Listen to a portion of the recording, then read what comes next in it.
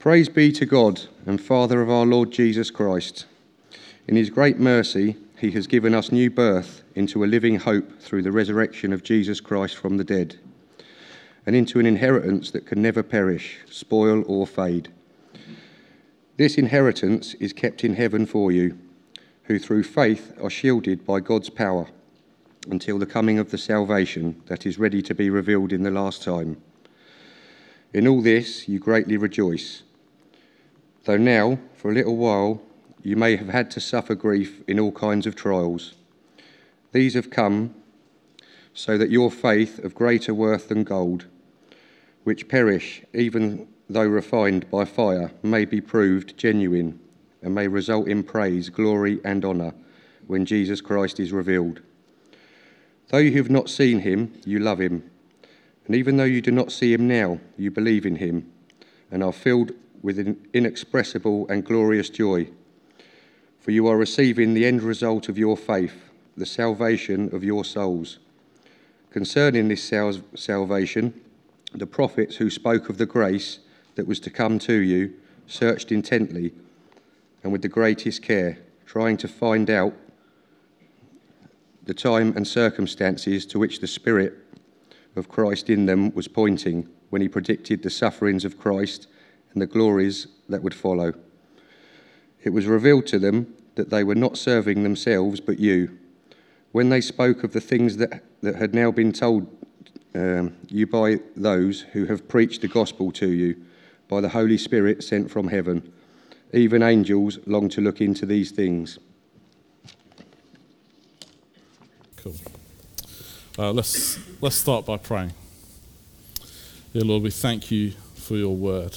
We thank you that it is life to us. Lord, may you bring those words to life in our hearts. In Jesus' name. Amen.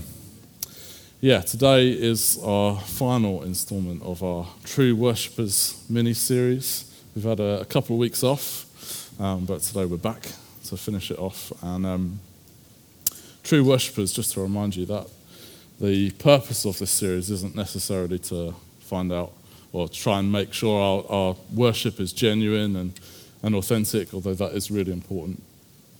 The purpose of True Worshippers is to consider what type of worship that God desires from his people. What does that look like? In our first week, we looked at worshipping in spirit and in truth, and that true worship embraces the Holy Spirit. And the more we do that, the deeper our worship goes. And that true worship is Christ-centered. It is focused on Jesus. And that everyone can encounter God and experience his presence. In the second week, we had Fabian preach to us, and we looked at Romans 12, and we saw that our whole lives can be an offering of worship. And that humble service in love to those around us is a life of true worship in action. So today, our final week, what are we going to be looking at? Well, we're going to look at true worship and what that looks like when life gets hard. Worship in the suffering. What does it look like to worship when we're in the wilderness? How do we worship when we feel overwhelmed by the problems of life? The people from the reading that we've just had, the people that Peter was writing to, were not having the easiest of times. In fact, life was hard and they faced persecution. Yet remarkably, they were able to rejoice in God despite of their circumstance. It's when life is challenging that worship truly becomes a choice. It's not an emotional response to some warm, fuzzy feeling inside. I'm sure many of us have heard of the Christian songwriter Matt Redman. Probably the most recent sort of popular song that we sing is 10,000 Reasons. He's written many others. He and his wife Beth, they wrote the song Blessed Be Your Name. And that song ended up being a book as well. I've got the book here, Blessed Be Your Name. And that song was written, it was birthed out of a time of real difficulty and real suffering for them as a couple. They experienced, I think, 3 miscarriages in a row. And obviously a time of real pain. But this song, as they brought their suffering to God, this is what came out. this song, Blessed Be Your Name. And at the start of this book, they write this: when life is peaceful and painless, the choice to respond to God in thanksgiving and praise may not be such a hard one to make. But at other times in our lives, worship becomes a much gutsier decision. Caught up amidst the whirlwind of pain and confusion, the decision to cry out, "Yet I will praise you," is a costly act of devotion. In the life of every worshipper, there will come times where worship meets with suffering. In the life of every worshipper, that's all of us. At some point, we're going to face those moments where worship meets the place of suffering. So today we're going to look at 3 points, and hopefully they will all come together and help us to look at worship in the time of suffering. My first point today is true worship is surrender. When we think about surrendering to God, perhaps we might even think of Lent. We've just started Lent this week, and I know a lot of people decide to fast and they give up something over this season. I saw someone on Facebook the other day said they were going to give up Facebook for Lent. Other popular ones seem to be coffee or chocolate, and if you're doing those, all the very best to you. That's not something I don't think I could do, chocolate, but hey. Perhaps when we think of surrender, we might consider repentance. We've already done our confession activity today. Where we give up our sin and give over the desires of our flesh and choose to live for God. Perhaps we think about surrendering to God the idols that we've built up in our lives. Maybe that's a hobby or a celebrity obsession, a particular band or a football team. True worship means magnifying and lifting God above all things, above every desire and dream. It means to have Christ sitting on the throne of our hearts. And that means that we have to abdicate that throne and allow him to sit on there. Some time ago, I think about 10 years ago, I had something that I had to repent of. One of my passions in life is watching films. I love movies. And at some stage, I got convicted that I was watching far too many. I was probably watching one a day, at least. I used to have a membership thing going on at Tankerton Video, which is no longer there, sadly. And I used to be in there all the time. And what I realised and what God had convicted me of is that actually I was using those films as a way of escaping from the problems that I had in my life. To be honest, I was almost depressed when I was going to work, and I was finding work difficult. And I was just, instead of dealing with my problems, instead of taking my problems to God, I used to escape using films. One area that can often be overlooked when we come to surrender can be our pain. It can be our suffering. It's possible that even our pain can take the place, like an idol can, on the throne of our hearts. When life throws us challenges, there's a temptation to put on that brave face, to have that British stiff upper lip, and to pull up our socks and keep going. Actually, all of those things are pride. And pride can so easily dictate how we handle ourselves. Often it means we don't go to God with our problems first. Surrendering our pain involves humility. It means being vulnerable. It means relinquishing control. None of those things are easy. Later on in Peter's first letter, in chapter 5, verse 7, and I'm reading this from the ESV, he says this, he says, "Clothe yourselves, all of you, with humility towards one another. For God opposes the proud, but gives grace to the humble."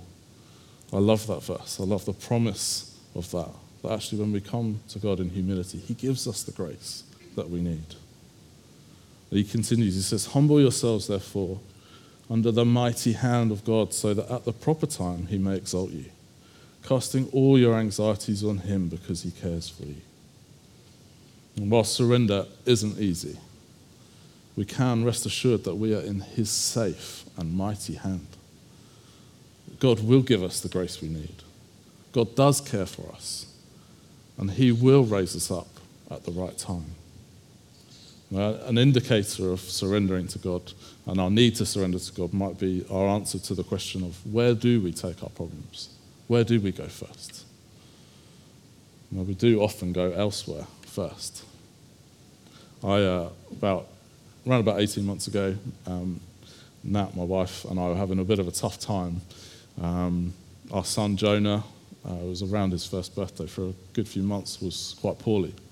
And pretty much most nights we'd put him to bed and he'd be sick. And obviously that was quite concerning, and eventually started losing weight, obviously very worried about him. And over that period of few months, I was also quite poorly on and off. I think I spent more time being ill than being well. And Nat had also just gone back to work after maternity leave, so that was also quite a big adjustment, and it was quite stressful. And got to the point where we were just feeling really stretched and stressed. And one day I went to see my mum, and you do the thing that all good sons do, you ask your mum for some advice. And I was looking for some practical advice. Mum, how can you help me? What can I do to change the situation? And she simply said to me, why don't you worship?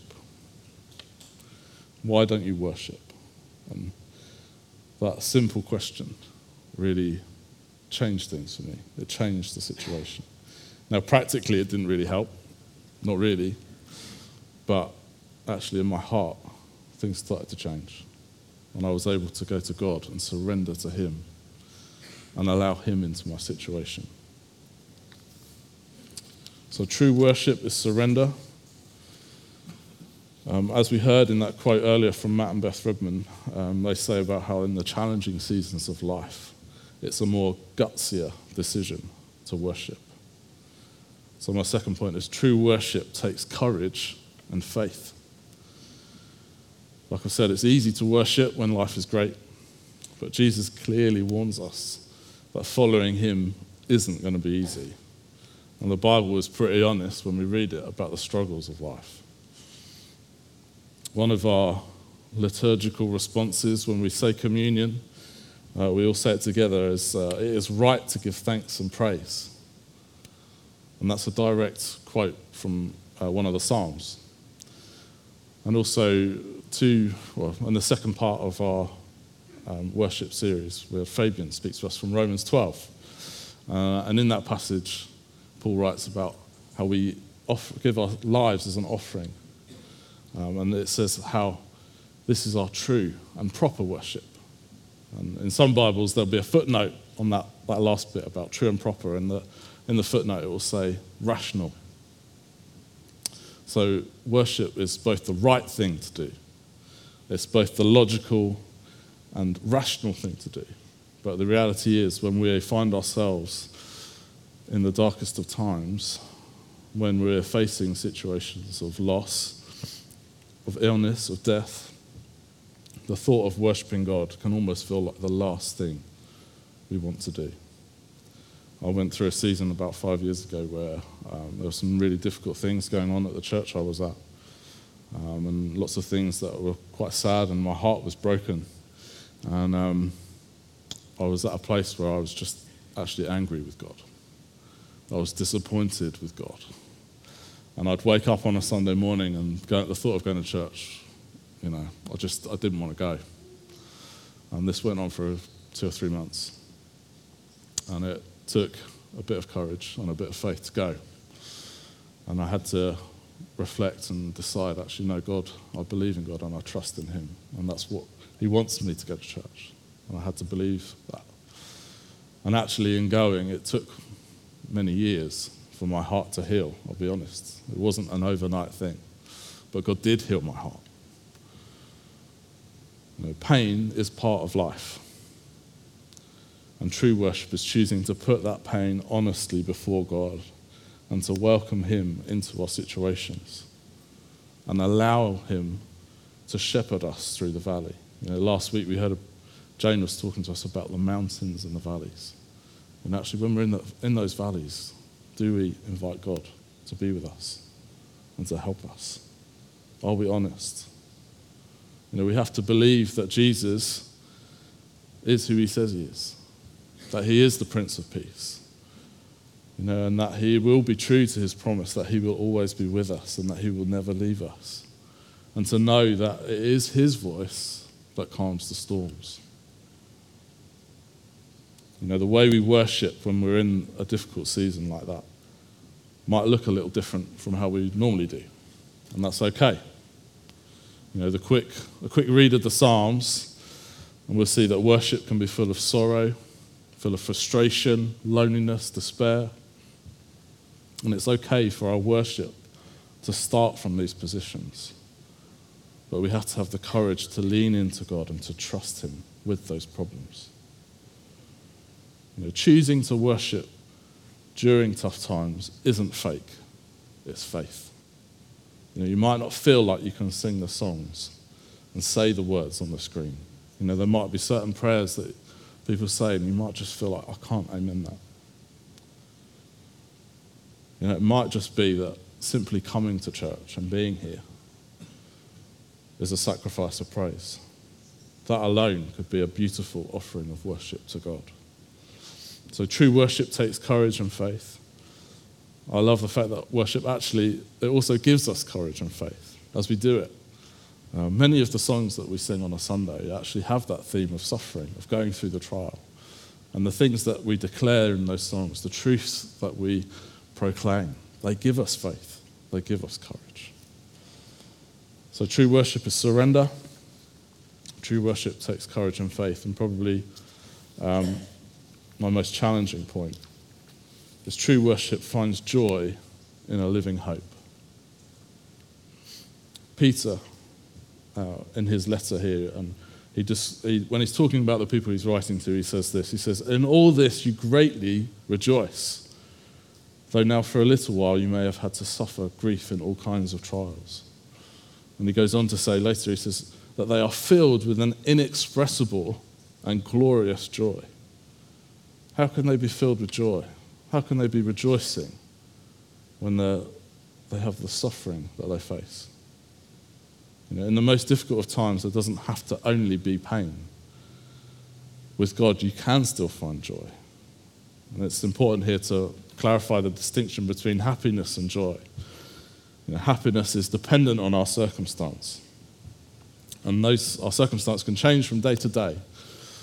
For the football fan, it can change from minute to minute. I took a trip to Gillingham with my dad last week to see the Gills play. There's a picture. And, it was these emotions were just going up and down. And at the start of the game, Gills have been doing quite well before this game. Their manager just received Manager of the Month. So the mood before was good. And the fans were positive. But when it came to half-time, that positivity had slowly drained away because Gillingham were playing. Well, they weren't playing football, they were terrible. And they were lucky to be 0-0, and shortly into the second half, they conceded a goal. And obviously, it got even worse for the fans. I was surrounded by some die-hard Gills fans, and they were letting their feelings be known. And then for the last 25 minutes, Gills started to play some football, and it was starting to look good, but they had many chances, and nothing was going in. Till the very last minute of the game. A Gills player was in on goal and he scored. And there was pure elation around the stadium. And in the picture, this is just after they celebrated. I couldn't quite get my phone out in time. I was trying to take a picture because the players came and celebrated right in front of where I was standing. But all the Gills fans started jumping. They were jumping over and they were running on the pitch and celebrating with the players. And as you can see, there's stewards there, there's police there trying to sort them all out. But there was these waves of emotion going up and down. The happiness, from one moment to the next. When it was good, they were happy. When it wasn't, they weren't. Joy is different from that. It's not the same. Joy is something that we can find even in the toughest of circumstances. But how do we find that joy? Well, joy can be found, true joy can be found in the hope that we have for a glorious future, a hope for eternal life with God beyond this one. The start of our reading began with these words: "Praise be to the God and Father of our Lord Jesus Christ. In his great mercy he has given us new birth into a living hope through the resurrection of Jesus Christ from the dead, and into an inheritance that can never perish, spoil or fade." One commentary I read about this passage, that they rephrased the term living hope to say undying hope. I love that. We have a hope that will never perish. It will never fade. It is always secure. And that is where we can find joy. On this topic, Dr. Martin Lloyd-Jones, he wrote this, and he came up with this analogy. He said, "Think of a man sitting at a table with a pair of scales before him. On one of the scales are his sufferings. The man looks at them and sees that they are very heavy. But then he puts on the other scale the very heavy weight of the glory yet to be, and what seemed so heavy before appears now to be as light as a feather. It is not that it is light in and of itself. It only becomes light in contrast to the far greater weight of the other scale." Now, we don't want to undervalue the pain and the difficulties we face. The reality of our struggles can be really, really hard. But the glory that is to come always outweighs that pain. The reality that we face now is always going to be overshadowed by the reality of the glory that is to come. An eternal life, free from pain, free from sickness, from tears, where there's no suffering, a life in perfect communion with our Saviour. As we begin to view our present sufferings in the light of the glory to come, that is where true worship can find joy in a living hope. So true worship is surrender. It's inviting Jesus to sit on the throne of our hearts. True worship takes courage and faith. And true worship finds joy in a living hope, in an undying hope, in the promise of what is to come. How do we put these things into practice? Where do we start? I'd like to offer a suggestion. And true worship often begins with thankfulness. Thankfulness, I guess, is a type of worship. A great way of acknowledging and recognizing our dependence on God is to give him thanks for the things he has done and for what he is doing for us. And it helps us in these three ways, and they kind of tie in with my 3 points. With surrender, as we begin to thank God for the things he has done for us, it puts us in a position of humility. We can see, actually, for all the things that God does for us, we are dependent on him. With the true worship takes courage and faith. Actually, when we're thankful and we start to list the things that we are thankful for, we can see, actually, God is faithful. And actually, that gives us faith. That gives us the courage to trust him and to lean into him. And finally, when we start to give thanks for the things that he has promised to do, the things that he will do, it helps us to focus and reflect on the glorious hope that we have in Jesus. Why not try it? I invite you to try it this week, if you've never done that before. Let's grab a pad and a pen and start listing things that you're thankful for. Start off small and see what happens. Maybe you might even want to share it with a friend and do it with a friend. Do it as a cell group, perhaps. And see how thankfulness can open up our worship. Now, to end, normally I would just pray, but today I feel like it would be good to respond in some way. And I want us to, I mentioned earlier about the song, Blessed Be Your Name, and I thought it would be good for us to use these lyrics as a prayer and a way of sort of surrendering to God our problems and our pain, and to say to him that I still will worship you, even in the storm. So what we'll do is I'll read read it out, and in the lines that are in bold, we'll say those together. I've put the 4 verses together, and then also we're going to say the bridge, and we'll say that all together at the end. I think it would be good, actually, if we do this, to stand, and we'll say this together. And I also want to say there's no pressure. If you feel like you can't say this, that's okay. I'd rather you said it, meaning it. And also, before we do this, maybe you might want some prayer today, afterwards. And we always have prayer by the cross at the end. So please do take that opportunity. So let's say this. Blessed be your name in the land that is plentiful, where your streams of abundance flow. Blessed be your name.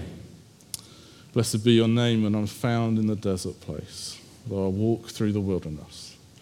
Blessed be your name. Blessed be your name when the sun's shining down on me, when the world is all as it should be. Blessed be your name. Blessed be your name on the road marked with suffering, though there's pain in the offering. Blessed be your name. You give and take away. You give and take away.